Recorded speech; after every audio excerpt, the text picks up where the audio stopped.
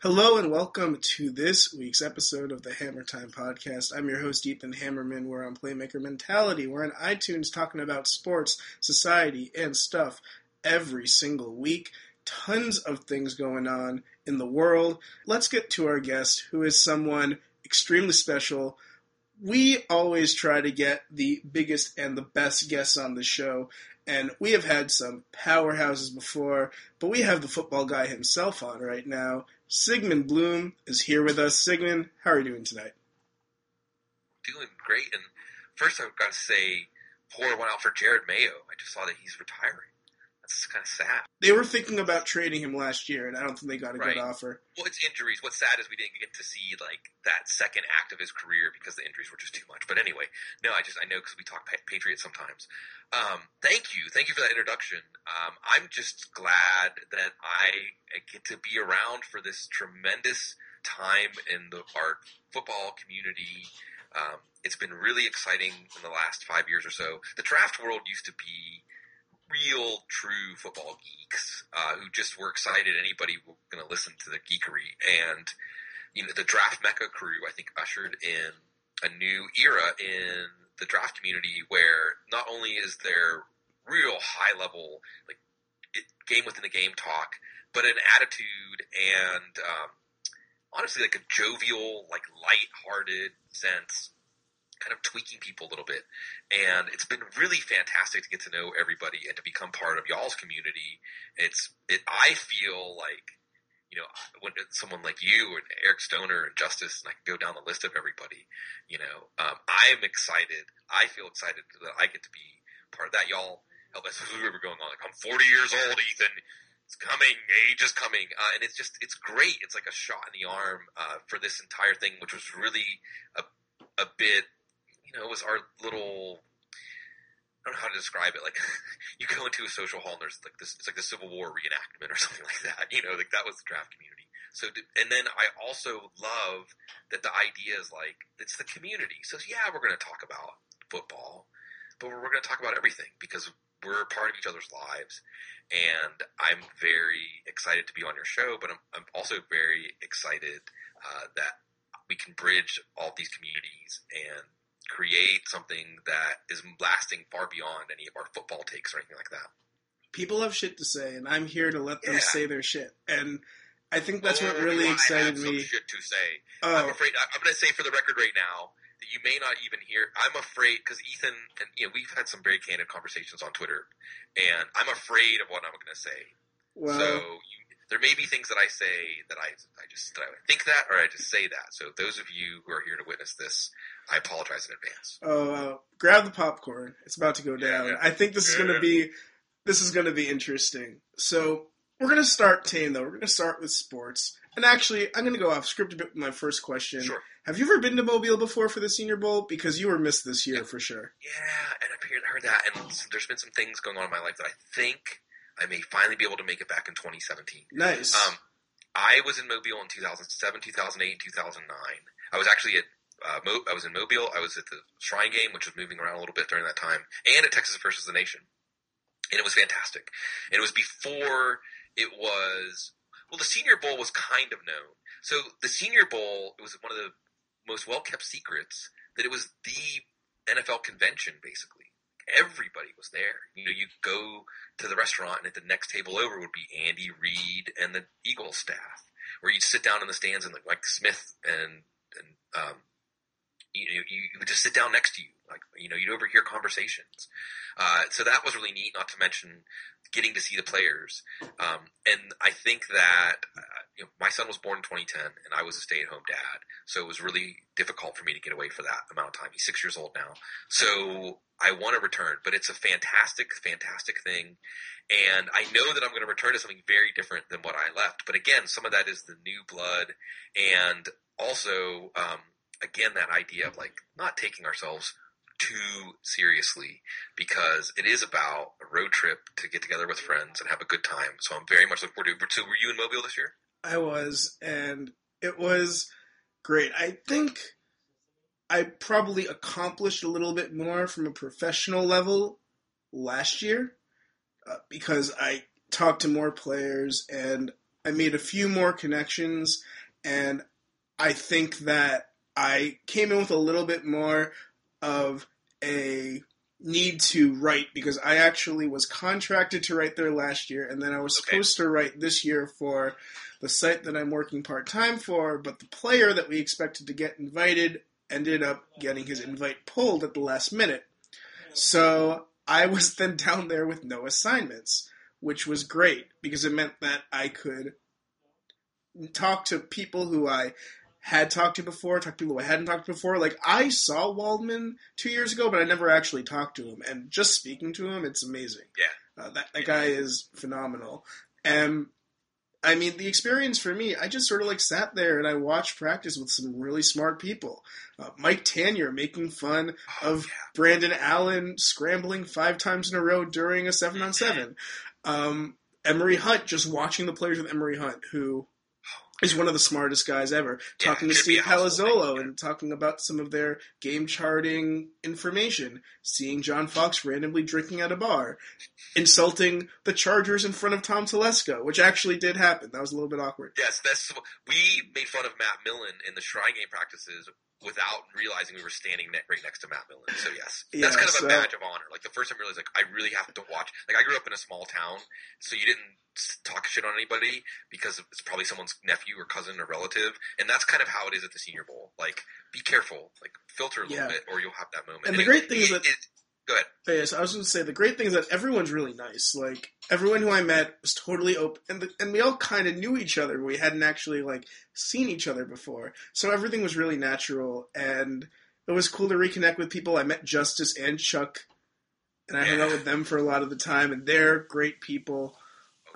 So no, it was definitely quite the experience, and I recommend that if you love football, or if you just want to find a story and be around a bunch of NFL people, Mobile is really cheap for the most part.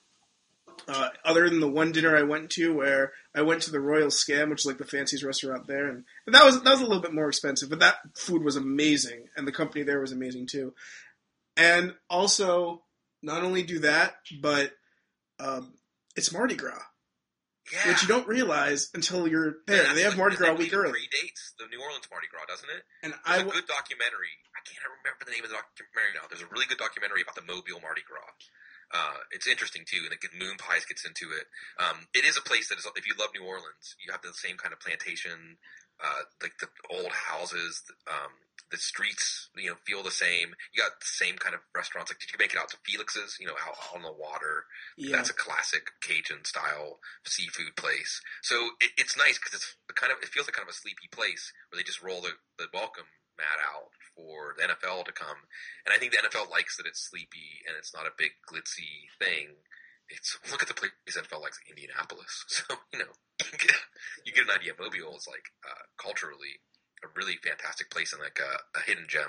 It's funny because I went to New Orleans immediately after, and I actually preferred Mobile Mardi Gras to New Orleans Mardi Gras. I think part of it is like the French Quarter. I wasn't the biggest fan. It's not the most fun place, but there are like so many young people in Mobile. Like, we were just chilling at dive bars. We met like all these awesome people who live there. The bartenders in Alabama can smoke behind the bar, which is awesome. And they have like awesome craft beer, and it's just a really nice place. I love going down there. It's a great city. I totally agree. I think that it's perfect the Senior Bowl is there. Anyway, moving on to the NFL season as a whole, 2015 was a bit of a crazy year. A lot of unexpected things happened. What would you say your biggest fantasy hits were? Yeah, and this is, and it wasn't one of my better fantasy years, and that doesn't mean it was terrible, but there wasn't a ton to hang my hat on. But Thomas Rawls would probably lead the way, and this was one where I remember watching him back in April last year for the first time, and saying, "Why didn't anybody tell me about Thomas Rawls?" Jeez. And this is a beautiful thing about social media, because I had learned through research that he was a Michigan recruit, and there was an incident. He ended up at Central Michigan, and his mom, I think, was watching Twitter, watching social media to see who was talking about him, and seen that I was talking about him on Twitter.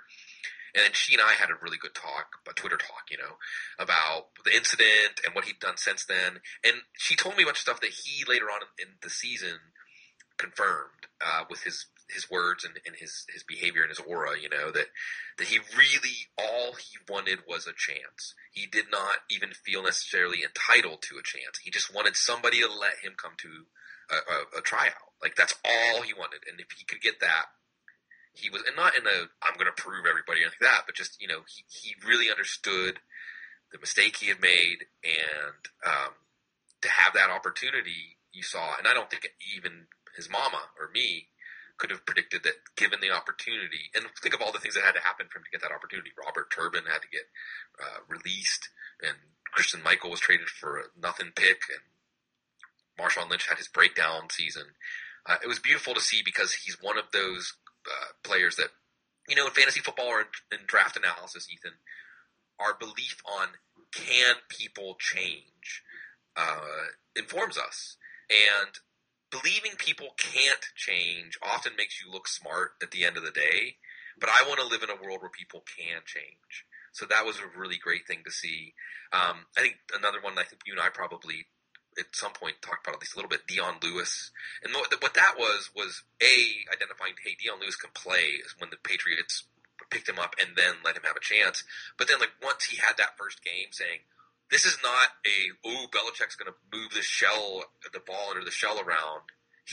Belichick's not stupid.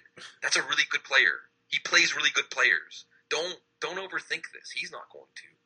And I think on the other side was the Jeremy Hill, like, not so much a hit on saying that everybody was getting way ahead of themselves on Jeremy Hill.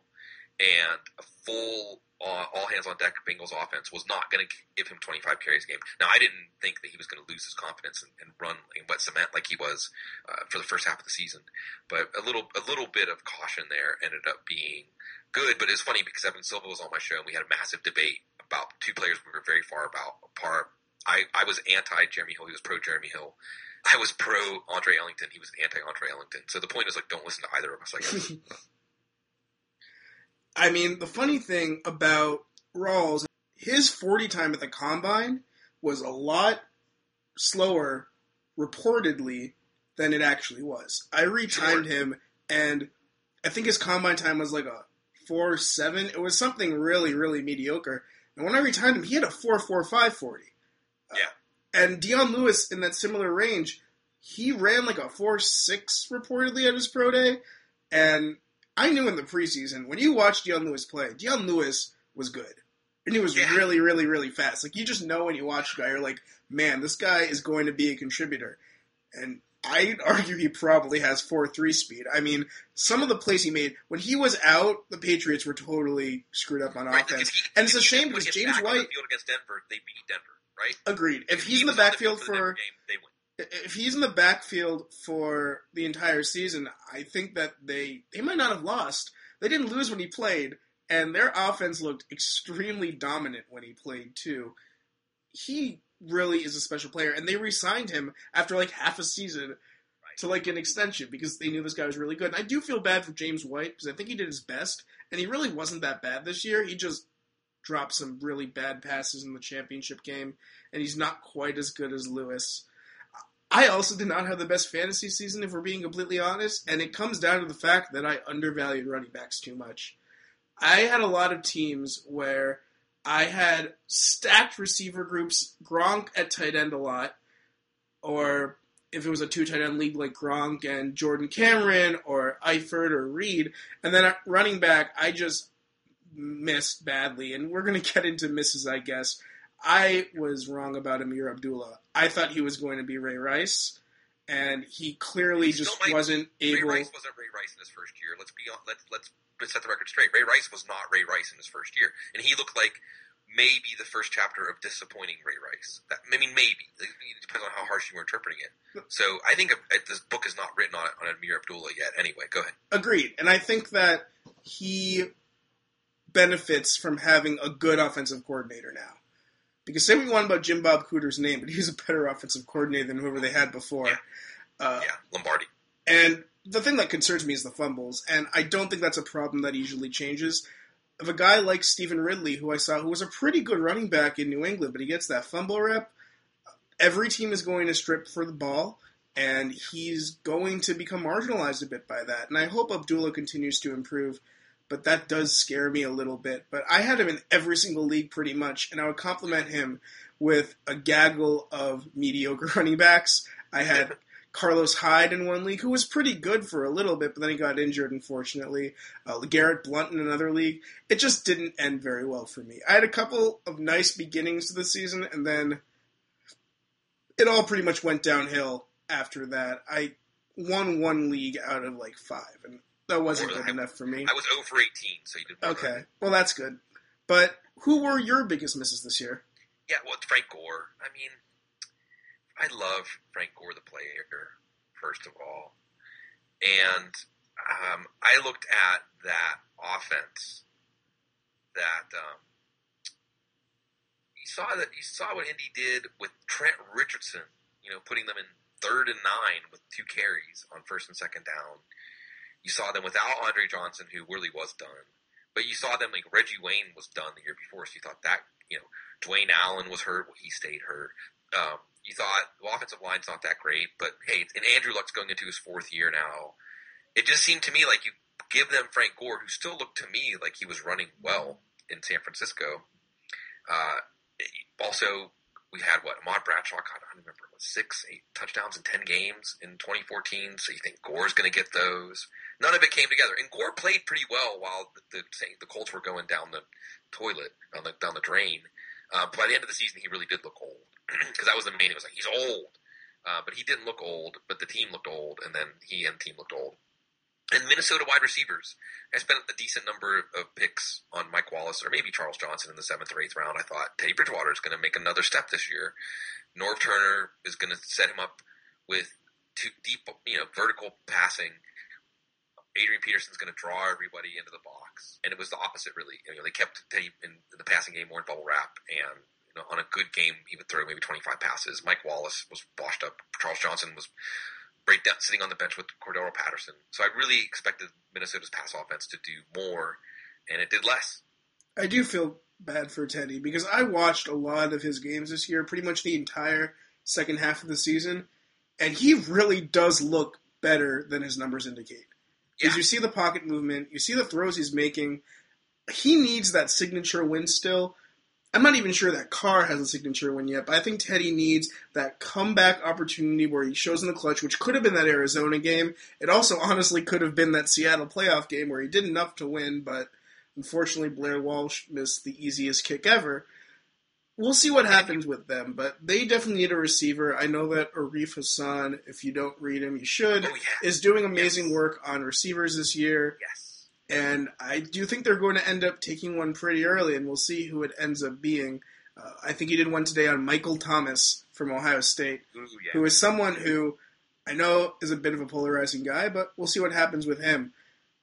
2 more things about the NFL, and I actually want to go to the Combine. It is this week, and for me, the Combine has taken a little bit more importance in recent years, especially when you look at some of the results of the most athletic prospects and how they have translated really well. You look at the top running backs last year. I mean, Amir Abdullah, his SPARQ score was amazing, and he looked good when he played. Of course, he had the fumbles, but otherwise athletically, he looked pretty darn good.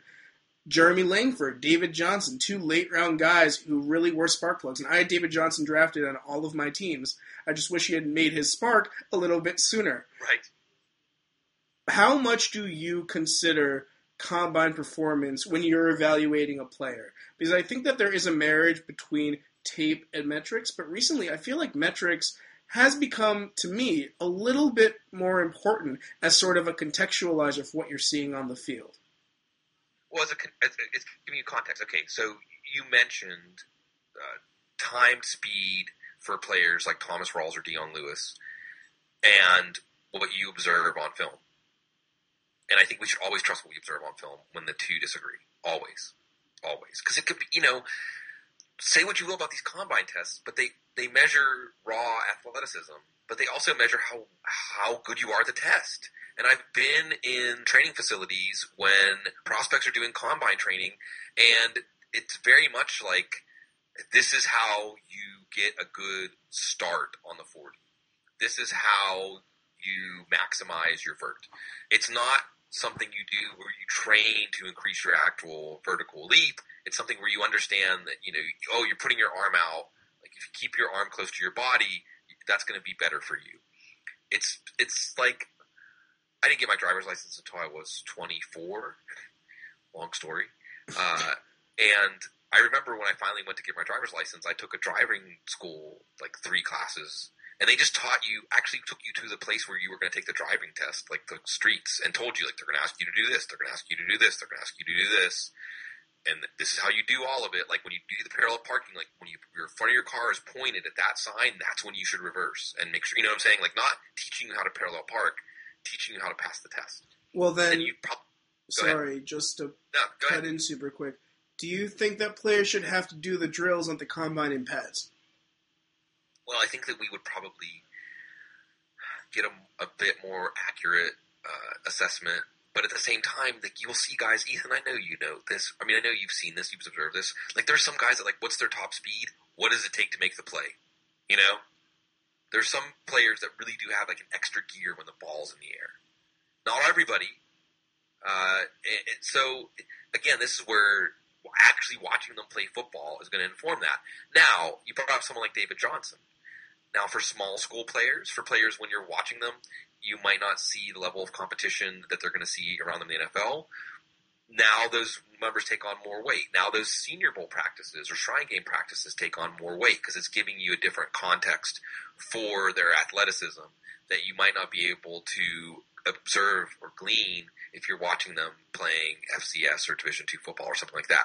So it's a case-by-case basis, but if we see somebody look explosive on tape and it doesn't translate in their combine numbers, we should absolutely trust the tape. And when you get into statistical models and things like that, the problem is it's based on one data point. And, the guy could be sick, he could be nursing an injury that he's not talking about, he could just be bad at the start out of the blocks on the 40. So when you start doing that with models, the idea of a model is great if we really could know that what we're feeding into it is a true representation of that raw athletic ability. But it's not always. And then the last context we always need are skills and abilities. It's like the car and the driver, right? I mean, you can have a car that has a 250 mile an hour top speed and this great handling and all of these features, but we still need to know about the driver.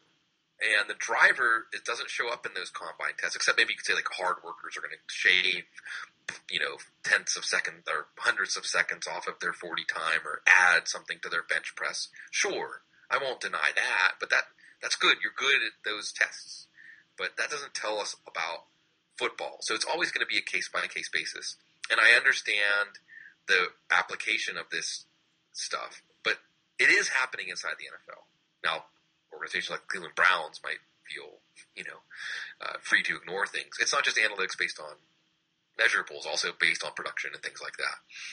So I think as long as you're not using it as a substitute for watching a player, it's excellent. I think it brings up questions to ask.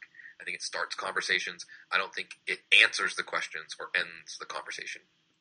Well, the Browns are embracing analytics now. They got Dee Podesta, right. Sashi Brown. Yeah. They're really doing it. I'm excited to see what happens with them. That's going to be a really interesting experiment to watch. I hope they don't Cleveland it up. That would be really disappointing. And make a lot of people who I would rather not be happy very happy. Right. So this, I feel like, is a good segue. We are still going to touch on the NFL, but I want to talk about the NFL as an organization handling difficult issues, because we have discussed this before, and I know you have some very strong opinions and some background in terms of like legal stuff, which is always good to inform cases like this. So domestic violence has really become a hot button issue for the NFL in recent years, especially the last 2 years. And it is a little bit intriguing to me to get your input in how you think the NFL has handled the issue. Because to me, from my perspective, and I think that this is something that we have seen throughout Roger Goodell's tenure as a commissioner, there is no foresight in the NFL anymore. like, they couldn't have seen that this was an issue, that this is something that they should have been addressing. They didn't already have a program in place to help rectify this issue of players get caught doing this crime. I just don't understand how a league where this is prevalent and has always been prevalent, let's not get it twisted, domestic violence didn't just start 2 years ago. I've never understood how they didn't have a better action plan in place before now. And they still don't even really have an action plan. They have their fake No More organization, which doesn't really do anything. So I just want to hear your perspective on that. Well, and I'll try to contain my thoughts and organize them well here. The NFL will do what it needs to in so much as they perceive it potentially affecting their bottom line. So what caused action in the Ray Rice video? Because what's wild about the whole Ray Rice thing was, if you were paying attention, how do you think she got knocked out cold in the elevator? Did you really need to see him do it to understand the ramifications of this story? I think there was video of him dragging her out of the elevator, right? What did you think happened before that? But that video set it off. And maybe it's because more people were paying attention to football because it was during the season. And this is where I get excited, and I know that we may talk about this a little bit later, about activism or about direct action, like political direct action, that they were terrified. The NFL was terrified at that point because they saw a groundswell of negative publicity that they could tell was endangering them. And like you said, they don't have foresight. They don't know what to do. And they were freaked out. You could feel it. And that's exciting. It's exciting because it tells me that anytime the people find their voice, anytime the people can align enough that their voice really resonates, all these too big to fail institutions run scared. They know that they can't actually stop us. So they did what they needed to do to release the pressure valve. And it basically worked because whatever, the NFL is so compelling and it satisfies tribal needs we have and a lot of other needs we have. It's America, baby. It's our sanctioned violence. Like Chris Borland said, like, how do you make violence safer? That's another interesting character to talk about, concussions and things like that. So they did what they needed to do. It's really interesting too that they do what they need to do for domestic violence, but they really do seem to overstep on something like marijuana or something like that. Deflated footballs, for instance. Oh God, deflated footballs. Like, they do this full investigation of deflated footballs, and this Peyton Manning story that just came up gets completely pushed under the rug. Right. And right. I don't even think it would have been amplified that much if everyone didn't hate Sean King, because. Oh, God. And I have my own reasons for disliking Sean King. I've heard some tales about him dealing with other activists. That guy, sure. I will say, the people who are making accusations about Sean King saying he's not really black are stupid and they need to stop. Right. Because the guy's black. Period. End of story. And on that topic, like, are we really going to say there's, like, you got to have certain bona fides to have a voice on something? I mean, because the whole premise there is interesting to me. Mm-hmm. That, that would somehow discredit, like, anyway, sorry. No, you're totally right. Like, who are we to make that judgment? I think that after Rachel Dolezal happened, that was just a convenient narrative that someone decided to throw in and shoehorn Sean King into. But you're totally correct that, why should we be subjecting him to that in the first place? If he's trying his best to help out, we should be encouraging him regardless. We shouldn't necessarily be hurting him so much. But, yeah, I mean, I just don't think the NFL thought this was going to be an issue until, I guess, this new age of social media, where all of a sudden people are galvanizing and talking about these issues in a more formal context. Like, and you don't have time to get ahead of it. Like, exactly. It's already like 5 or 10 minutes after the story breaks, it's already run rampant. Like, because they have big PR firms and stuff, fixers to deal with this, but no more does that work. You know what I think was the turning point, Ethan? Do you remember when Susan B. Komen, Race for the Cure, pulled their Planned Parenthood funding? It was like 2011, I think. And everybody's like, oh, hell nah. What? No. And at that moment, Race for the Cure had an association that was forever changed, and it could never be undone. No matter what they tried to do to rehabilitate it, it was over. And I do think that this is a scary, scary proposition for the institutions that have concentrated money and power and are able to control the dialogue and otherwise try to continue to rig the game for their ends. Because I always say, if they knew what Twitter really was, they would shut it down. They would shut it down because look at how the role played like in the Arab Spring. You know, I mean, it gives voices that people aren't used to having to listen to. Egypt did shut Twitter down during the Arab Spring, didn't they? Yeah, I think they did. Yeah, so it's interesting because I think the key here is we decide how we feel about it. We decide what it means. You don't get a chance to get out ahead of something now. And I think we're just scratching the surface of what is possible. And also, technology is going to integrate more to where we're really going to be able to. You remember like flash mobs, you know? Yeah. Think about the potential of flash mobs with activism. So these are all things that are near and dear to my heart. And when they do tangentially bump up against the NFL, it's an exciting moment because first of all, it's a chance that my Twitter's all football, so I can talk about social issues on my Twitter because I try to stay in my lane. But going back to domestic violence really quickly, and the NFL and football culture in general has a massive casual sexism problem. Massive. It infiltrates everything. I was very proud that my tweet about that Tampa Bay Buccaneers thing, like ways to make Tampa Bay themed parties and food and Buccaneers clothes that match everyone in the stadium. Like female football fans love football. Talk to them like football fans. Like you want to get female football fans. Lana Berry wrote a really great one on the Houston Astros. Did some like ladies' night out at the stadium, and it was all like just again like infantilizing the female audience. Cheerleaders. I loved seeing the class action, like the cheerleaders lawsuits. I mean, they've been giving them basically free labor, like undercutting labor laws. You can look at the just some of the ways people talk about football, like he hurt his vagina. It's really I think the domestic violence issue is another place where now in this era, like no longer does this stuff allowed to fly without at least someone saying no, that's not right.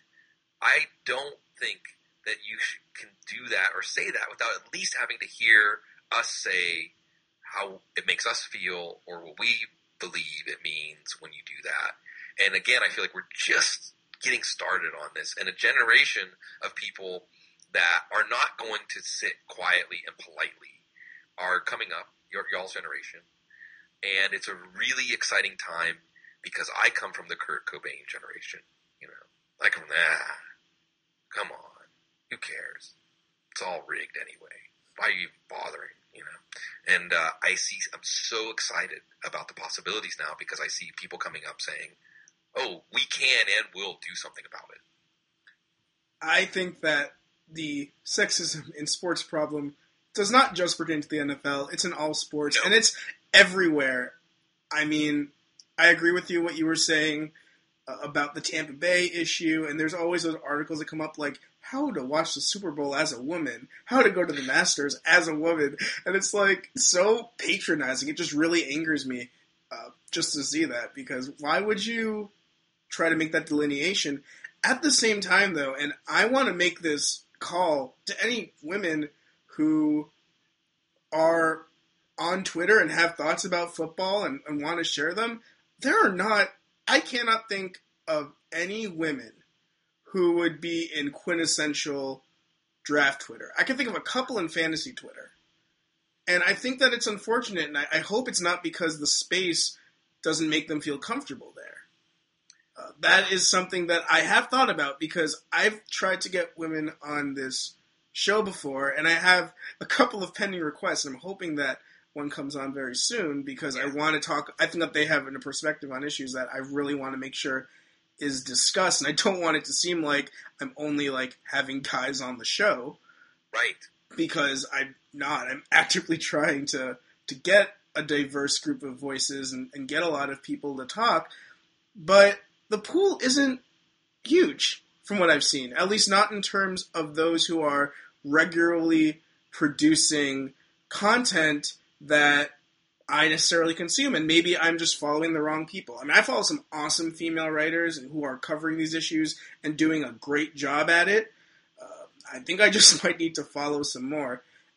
But going back to the NFL's point, I think that your Pittsburgh Steelers had a couple of the perfect cases of how little the NFL actually cares about women.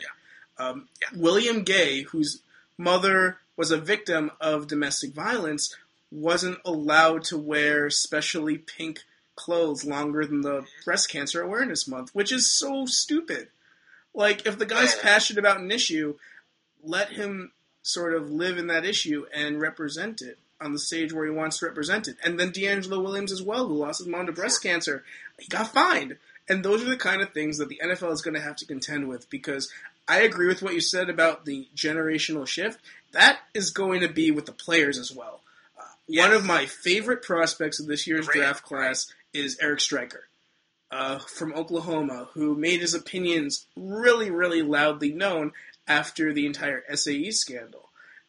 We are really reaching the breach, and this is something that the NFL is going to have to either soften on, or something is going to have to change, because you're going to get more and more players speaking out on issues, and sports is where society often makes changes. So it's definitely something to keep an eye on, at least from my perspective. Those are my thoughts on women and also sexism in general, the NFL, and I guess perceived gaps on Twitter too, because it is something that I recognize. So there's so much to go through here. Really quickly though, the Mizzou football situation last year, when the players were going to stop, like just so we're not playing football if you don't address this that we've been telling you about, and it's not just one thing. It was a massive turning point, because this goes back to the NCAA and a lot of people being enriched by someone else's work. You want to get into the idea that people were enriched by someone else's work, that they didn't earn the enrichment? NCAA football. And players finally saying, we create that product. We decide if the game is going to be played or not. And the school, the coach, stood behind his players, and there was action. So it's realizing your power. Kane Coulter, I think, wasn't he just signed? Wasn't Kane Coulter just signed in San Francisco? Am I imagining that? I'm not entirely sure, but I will check right now. Yeah, he was. I think it was San Francisco. Or he was like a new GM. I don't know. My point is this: Kane Coulter and unionizing college athletes. He's not blacklisted. He was signed by the Rams, by the way. The Rams? Okay, so it was the Rams. Right state. The Rams. The Rams and the players walking out with hands up, don't shoot, The Rams stood by their players. I think that, the Mizzou thing, and it's okay to talk about it in pragmatic terms. How are you going to recruit if you don't stand behind your players after that? The thing about Mizzou, though, that I also think is interesting is, at least according to the reports that I read, the players who had NFL futures were either not supportive of the protests, or they were very, very minimal in vocalizing their protests. And even Gary Pinkel went on a radio show and said that he really wasn't that supportive of it. So there definitely still is a culture of silence, of staying your lane in football in general, but I do think that we're going to reach a breaking point at some point where things are going to have to change. It's going to be some issue so big that the players aren't going to budge, and then the NFL is going to have a problem on their hands. And on the subject of female voices in football, and one place I think that we've seen, I can remember the Patriot missiles. You remember that? You're probably too young to remember that, actually. I do not know what you're talking about. Lisa Olsen, was that her name? Writer. Oh, yeah, when didn't she get accused of staring at someone in the locker room or something like that? It was the idea of women don't belong in locker rooms, And now there's some of the most tremendous beat writers out there are female beat writers, and you really have gotten to the point where it doesn't even, you don't really pause, whether it's like Mike Reese or Shalise Manza-Young. You know what I mean? Mm-hmm. Like, there's just good beat writers. We haven't gotten there, you're right, when it comes to analysts. In fantasy, there are a few female analysts. I've had Liz Loza on my show. And, but like you said, even wanting to have diversity, I want to have diversity on the football guy staff. It's hard. And I don't just mean diversity like females. I mean, you look through our little world here. This is one of the reasons I think that that the new blood that I talk about in the draft community is so fantastic, because it's not all you mentioned like Arif Hassan. These aren't the typical white dude perspectives, and I'm not disparaging that. I'm a kind of white dude, but you're right that those women out there that believe they have something to say, and there's so many wonderful women I've worked with in the industry. Now maybe the next level is that really very rigorous analysis of football, and not even just the part where you're like a personality or an entertainer like we are when we do fantasy football analysis, but more like the draft stuff. There's still a lot to overcome where this idea of like that table's not open for you. And I will say this, having conversations off the record with different women in the football industry, different levels, there's still massive disincentives towards telling the truth about what it's like. That you will get branded immediately. You're difficult to work with. You're too ambitious. You blow things out of proportion. You can't be trusted. You have to swallow a lot of shit. There's a lot of things that there's so many things that if you are not a member, if you're a member of the dominant group, let's say, white, straight, Christian males, that it will never even occur to you. Like, that's the whole point, right? Like, that's the whole point of privilege, is that you don't even have to think about it. So, of course, when it's brought up, you're going to say, well, I've never experienced that. I've never seen that. No one's ever told me about that. So I just don't believe that it exists. And I think there's a lot of things, harassment on Twitter. You and I have been harassed by people. Are they saying, like, are they coming after us, like, to the point where you would want to get a restraining order or something? Yeah, the experience for women on Twitter, from my understanding, is very, very different from the experience that men have on Twitter. If you experienced it for, like, one day as a man, you'd be like, whoa. Like, could you imagine, like, and, again, if you are a female draft writer who wants their stuff to get noticed, I will RT you. Let me know. I'll follow you and give you all the advice that I can. Could you imagine what happens if they make a mock draft and someone doesn't like their team's pick? Like, that one instance that we sort of just, like, throw off, like, there could be actual abuse. I remember there was an issue once where I think the All, I want to say, published Jezebel's seating chart as a practical joke. And Emma Carmichael, who's a phenomenal writer, wrote a piece that said, even though you thought it was a joke, that actually affects us because we get people who, like, threaten our lives and stalk us on a regular basis.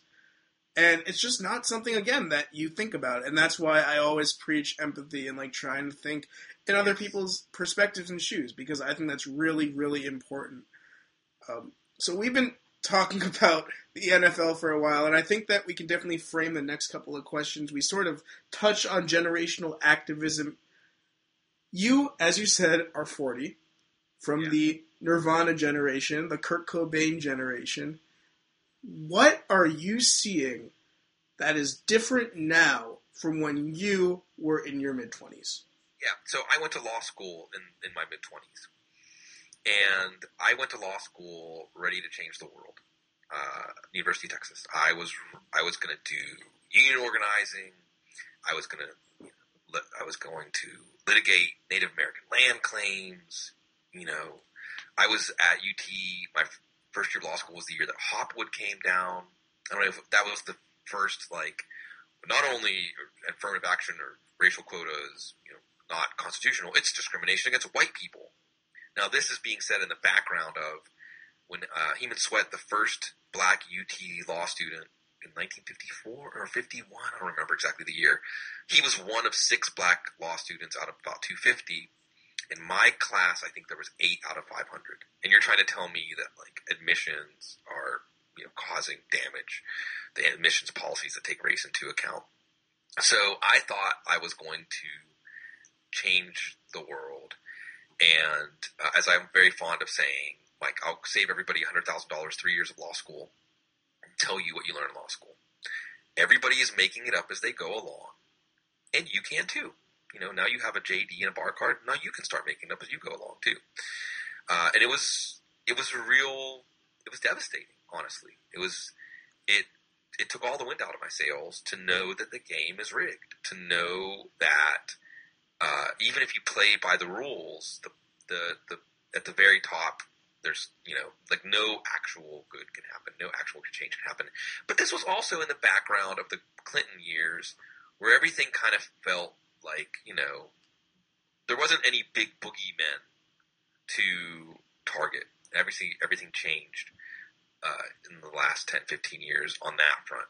So, but what I most want to call attention to is this idea that what I love seeing in millennials, or people your age and younger, is that nobody's saying, what can I do? Nobody's waiting for someone to tell them what to do, or some older person, some very serious person, to say, well, if you want to do something, like, this is what you have to go get an internship here and do this, and a clerkship, and then maybe you can. No. No, we're going to do it ourselves. This is even down to like teenagers, like preteens. Like, we don't have to wait for someone to tell us what to do. I know what to do. I know how to do it. I'm going to do it. I'm not going to ask anyone's permission. It's very exciting because I think we were the cynical. I think there was a great Simpsons where they're at Lollapalooza, right? And they ask Bart and Lisa, like, you're from the generation that experiences neither highs nor lows. How is it? And they go, that was our story. And it's very exciting to see a group of people coming up that are sincere, that are earnest, and saying, we can and will do something about it. In fact, this is what's important. Not, am I setting myself up to have marketable skills and make a certain amount of money over the course of my lifetime? Not how well known I will be, or prestigious, or my legacy will be in my field or something. No. Like you said, humanity, empathy, compassion. These things are coming back, and the level of engagement. We talk about like Bernie Sanders, right? Whatever happens with Bernie Sanders and Hillary, whatever happens with this 2016 election, there's a brand new generation of people that are energized about the idea of many things, like economic justice, but particularly like universal health care. And I do believe that in the next generation or two, we will see universal health care here. It's inevitable. And it will be because this new group of people are engaged. So whatever happens in this presidential election, things are being set in motion. And things are being set in motion because there's a new generation that will not take no for an answer. And I think you're seeing this in some of the rhetoric in the Clinton-Sanders stuff, where it's like, what's good is idealism. Let's talk about incremental change that is actually possible. No. It always starts with idealism. It always starts with believing you can do the impossible, because we can. And part of it is believing that we can. I just want to run for president now. That was amazing. I mean, one of these days. I'm old enough now. I'm 40. Yeah, definitely. You could totally do it someday.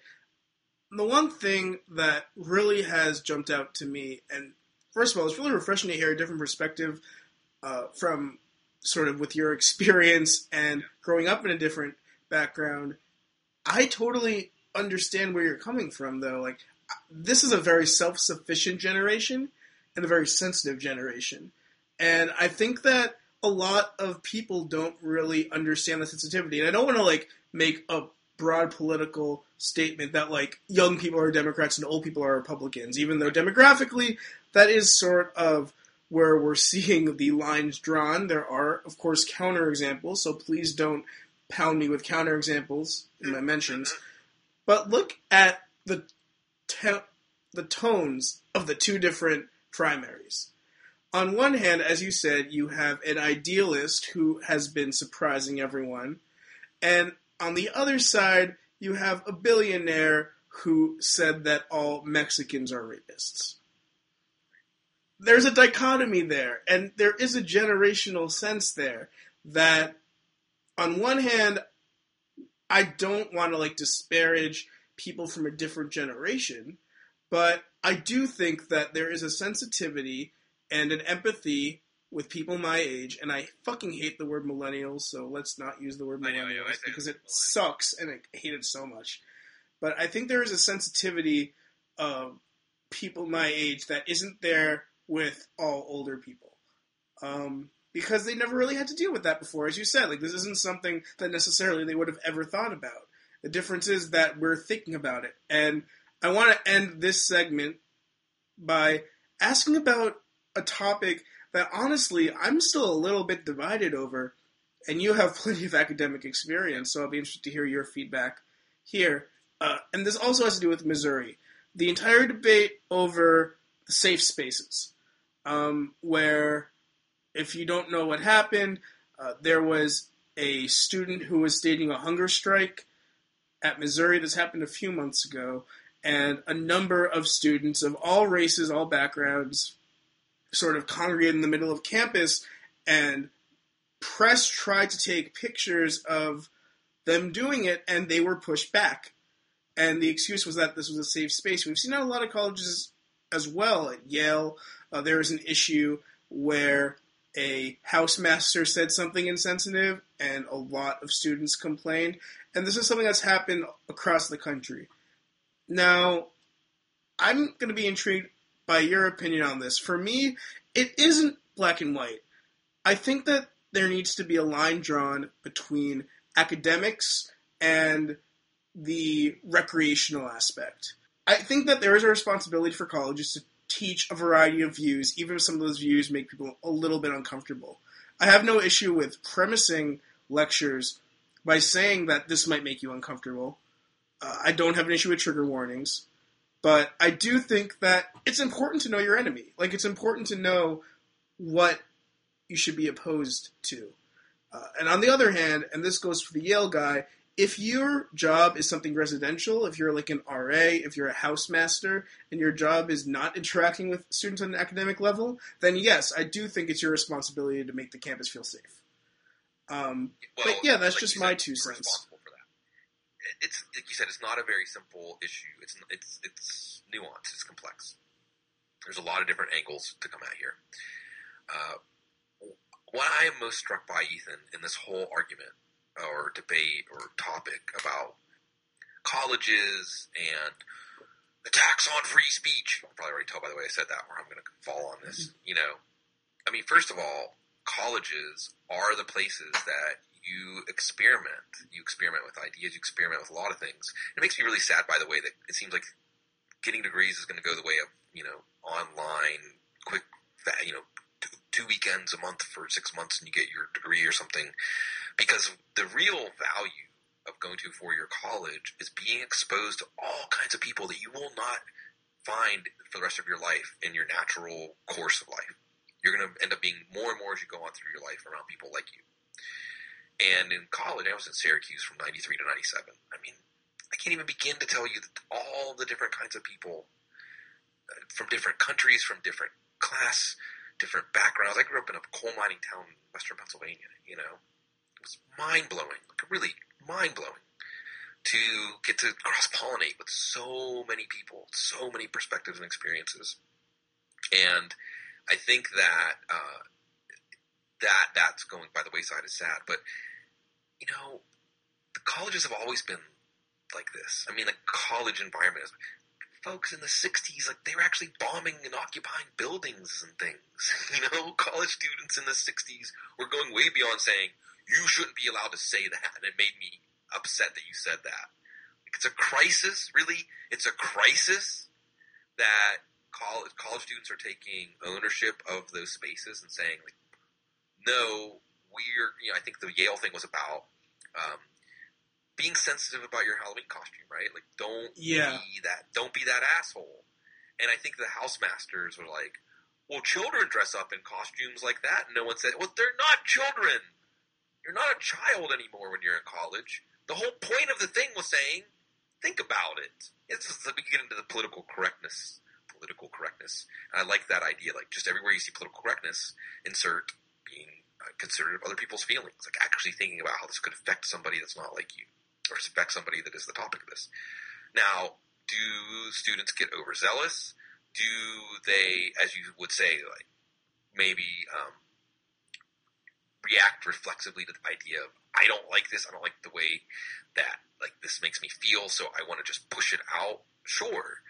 That's all part of the way these things work themselves out. And guess what? On college campuses, they've been working themselves out pretty well over the years. Again, through lots of different things, lots of different times.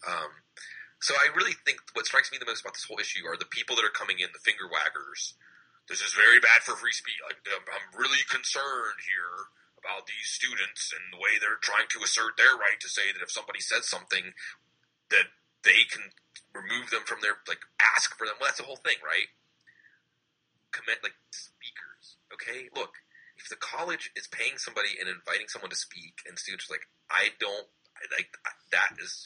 that perspective, that view is not something that we want to promote on our university, and we are going to do some sort of protest or direct action to try to stop the university from bringing them in. That's what America's based on, you know? If you're going to aim anything at people, aim it at the administrators who give in to the students, if you really think that these students are being, overindulged or something like that. But whatever it is, the idea of, no, you don't have to just say, okay, that you can get people together who feel the same way you feel and say, we demand that some action is taken. That's America. That's what we're based on. So the idea that, like, it's gone too far because now just you can say something and they can make them fire you for it. Well, guess what? Freedom of speech has nothing to do with that. Freedom of speech is the government taking action to quell speech. You're talking about, not you, but, you're talking about freedom from repercussions from speech. No, you don't get that. Nobody gets that. What has changed, and this goes back to social media, Ethan, what has changed is now you have to listen to those people. Now those people that you didn't have to listen to, you have to listen to them. And even more so, people actually think they're right sometimes and actually create more of a ripple. Someone can say something, and now not only do you have to deal with it, now you got like 10 people, 100 people, 1,000 people. Now they're out on your front lawn, occupying it. I think it's beautiful. And I think what really is driving this whole discussion is, if you peel it back, is whose voices are we having to listen to now? Not the content of what they're saying, not whether it's actually some attack on free speech or something like that, but that we are used to those spaces. And this goes back to what we're talking about with females in football discussions. We're used to those spaces being for certain kinds of voices, basically, white male voices. And when other people's voices can now bubble up to the top and you have to listen to them, and you have to hear what they're saying, well, it's a crisis. So I'm perfectly fine with the sloppy process of colleges working this stuff out. I think it's outside observers. I think it's people who want to really make this about something that it's not, like a free speech, that are turning this into a political football, if you will, where really it's just another iteration of what's been going on college campuses for a long time. We're going to end the society portion after one last question, one-word answer. Putting you on the spot a little bit. I need a yes or no, though. Sure. Because you sort of touched on it. Yeah. Do you think that it is right for someone to potentially lose their job over something they say on social media?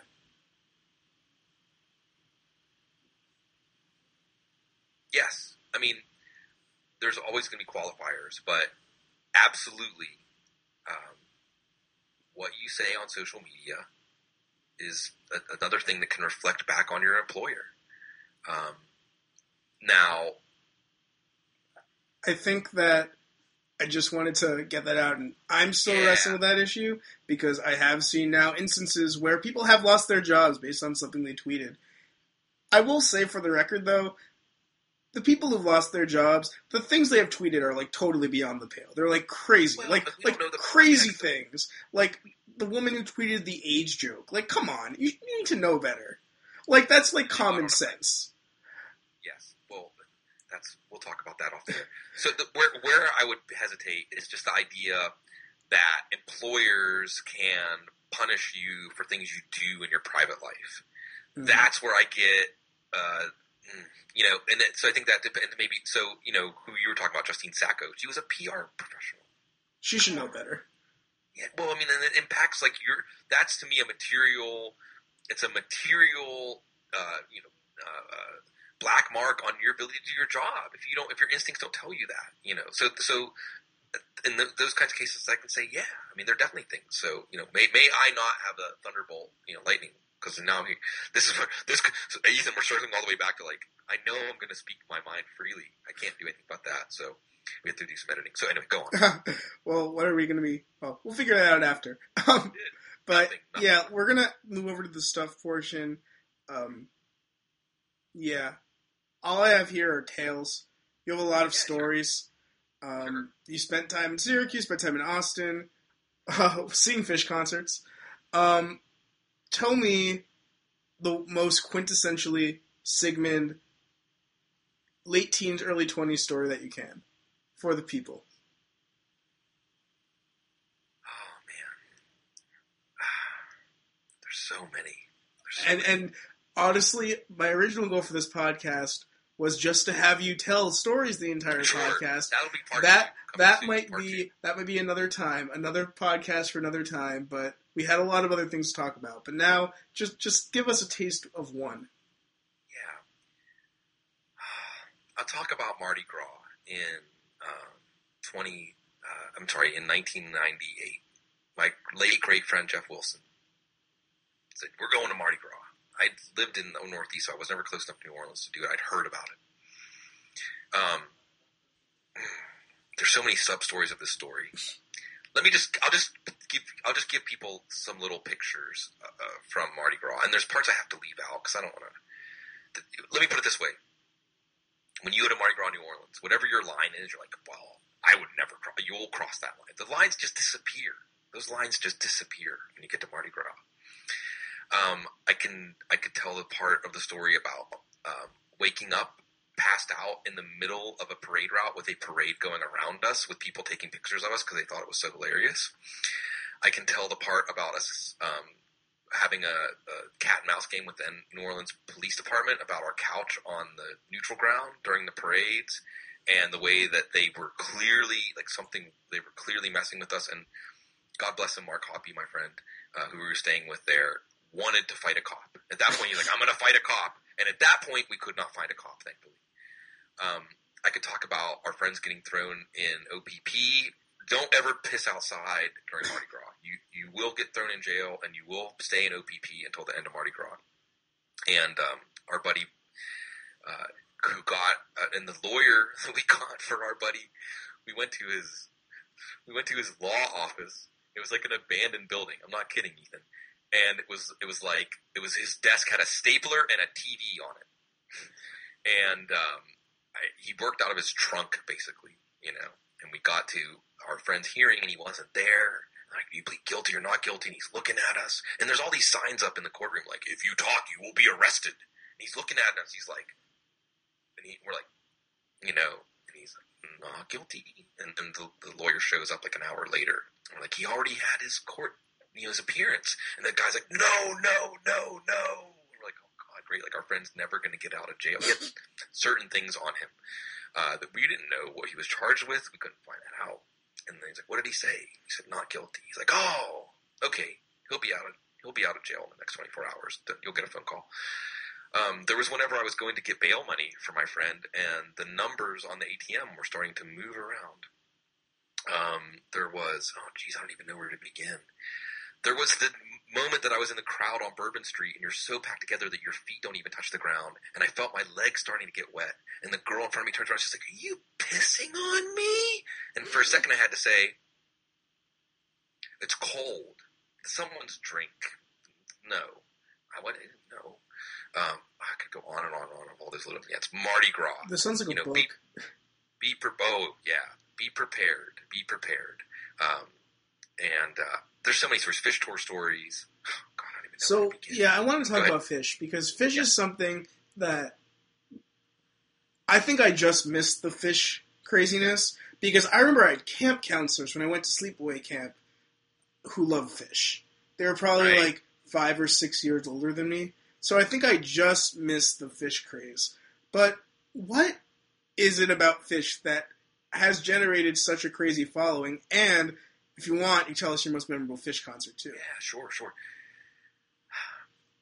A sense of community. I mean, this idea that because you cared about this thing, you were instantly embraced by all these people that you never even met before, like you had known them your whole life. The idea that on any given night, anything could happen. And, Phish is going to be pulling from their entire catalog on any given night, and any song can be played in any way. It can come out of any other song. So there could be a song that they've never played before. There could be a song they haven't played for 10 or 15 years. And they don't know where it's going to go. And it's this exchange of energy, I'll say this. The first time I went to see a Phish concert, Binghamton, April 9th, 1994, everybody I looked around looked like they could not possibly be more excited. Like, this was the greatest thing ever was going to happen that night. And that was how it was every night. I mean, that was the feeling every night, like the anticipation. Like, you could come up with anything in the world and it would not be, it could not tear me away from this. Like, there's not a thing you could imagine that I would rather be doing than this right here, right now. And being part of that, like nightly euphoria and jubilation. But then there was also, like Jerry Garcia said, you can't ride the railroads anymore, so people follow the Grateful Dead. It was this idea of getting you out and doing something. Ethan, I said a lot of bullshit. I say a lot of bullshit still. That is really just justifying, rationalizing. This is what makes me, an attorney, right? Or this is what draws people to the legal profession, is rationalizing things, right? And back then I used to say, like, I'm doing this now, like taking off the whole summer. My whole summers were organized around Phish Tour, Other friends were doing like internships and stuff for their careers. I was working food service jobs because I could work like 70 hours in a weekend sometimes. If there was a big weekend at Syracuse, so I could just save money and then do the whole Phish Tour that summer. And I'd say, I'm doing this stuff now because I don't know if I'm going to be able to do it later. And I was right. I was just saying that shit to justify it. There's a certain time in your life that you can do those things. And when it's gone, it's gone. And you could go back when you have like money and time, but you're not the same person anymore. You're not weightless, right? There's this certain moment in our lives between like 19 and 22 where we're soaring. We don't even realize it, right? Like, you're the most you're ever going to be in your life because you haven't figured out yet the reality. You're still in this place where you don't even know what you're capable of, and you don't even realize that you're soaring, and that's what allows you to be soaring. So Phish Tour just dovetailed with that perfectly. So because of that, like, all the people, lifelong friends that I've made, all the crazy experiences, oh man, I don't even know where to begin. And the places that I've been, the things that I've seen, the things that have happened. I mean, because it wasn't just Phish Tour, it was all these cities, and we'd always find ways to stop at national parks or weird things. And back then in the 90s, gas was under $1. You could camp in your car, sell beers or Coke or whatever, like Coca-Cola, sorry, or other things, T-shirts, for instance. You could do it. Like, you could just get in your car and get to the first show, and then you just figure it out as you would go.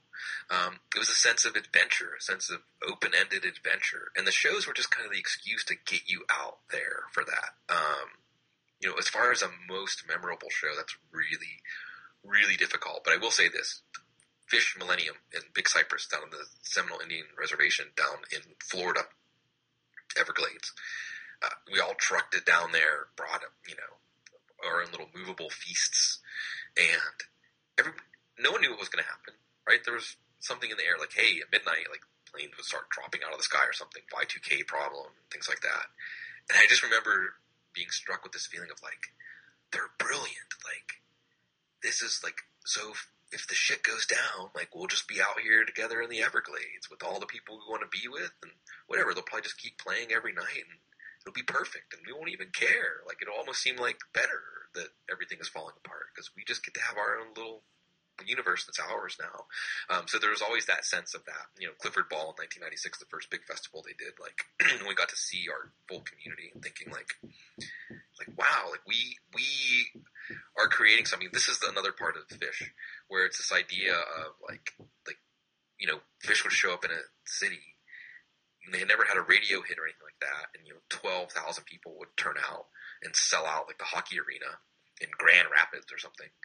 and it would be like our little secret, that we could just go from city to city, and then every now and then we would go somewhere like Lake Placid, like a little ski resort town up in the Adirondacks, and there's like an editorial in the newspaper because they were doing a 2-night run at the end of the '95 fall tour, legendary December '95 fish.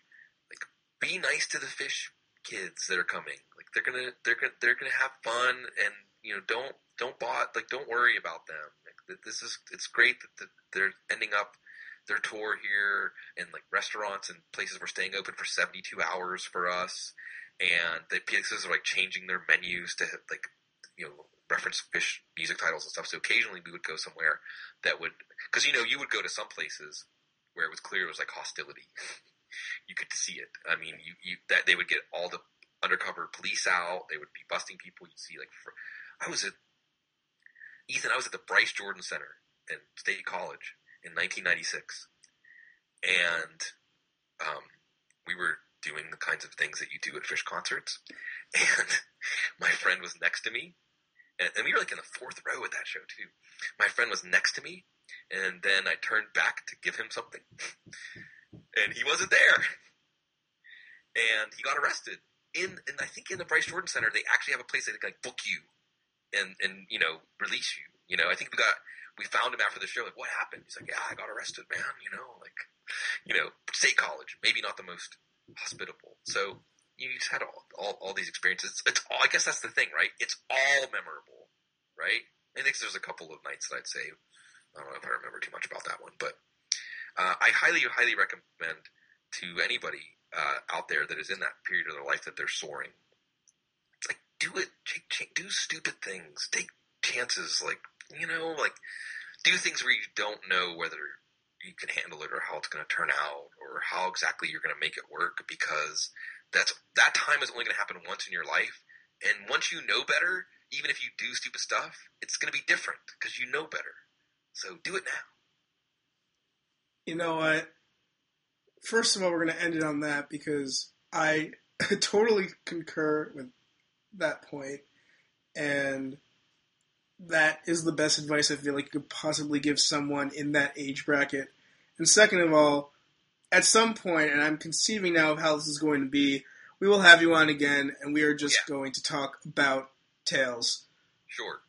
And I'm going to be bringing some other people on as well, because I think what I'm planning on doing for next week is going to be a one-topic show, and my followers of Ethan Ham will get to vote on the topic. I'm going to put a poll up probably right when this is released or the next day, so Thursday or Friday, and we'll see what people want. And then after that, I'll bring on some recurring guests, maybe a new guest, get a forum going, and we'll be spending the entire show talking about one topic. And in the future, one of those shows is just going to be a storytelling show, which you will be invited on for, and it'll be amazing. Yeah, and I want to slip in here, too, because you had on the agenda, what am I listening to? I just want to say a quick shout-out. It was new like mid-January, Anderson Pock. The talk is really important to him. Malibu. Incredible. I mean, if there's going to be a better album as far as I'm concerned this year, I really look forward to it, because this album is really special, and this dude is going to be a superstar. And this is he's going to probably tour behind this album, Malibu, and this is a moment to get to see somebody like before they're about to take off and get massive, because he's the next guy. Like, he's got it, and he knows he's got it. So if you haven't checked out Malibu yet, it's the jam. It's on the list. I'm still working my way through, although I've listened to it a couple of times. I listened to Hamilton in full the first time this weekend, which was great. And then also I'm still working my way through The Life of Pablo. I haven't listened to it yet, so don't ruin it for me. It's pretty good. It has moments. I don't think it's as good as My Beautiful Fantasy. I appreciate Kanye and like what he's putting out there and the way he bugs people. I actually really like that. His music has never quite agreed with me, but I'm glad he's out there doing it. It has its moments. It's doing its thing. He's doing his thing.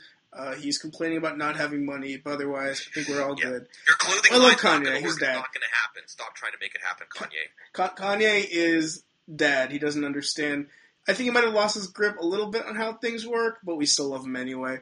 Sigmund Bloom, what a show. Thank you so much for being on. It was a pleasure to have you, and you're definitely going to be on again soon. So thank you again. That's all for this episode of the Hammertime podcast. Keep an eye on my Twitter at Ethan Ham for more information about next week's podcast. We're having a vote over the weekend, and then we'll be able to get a little forum together for that new episode. Until then, have a good one.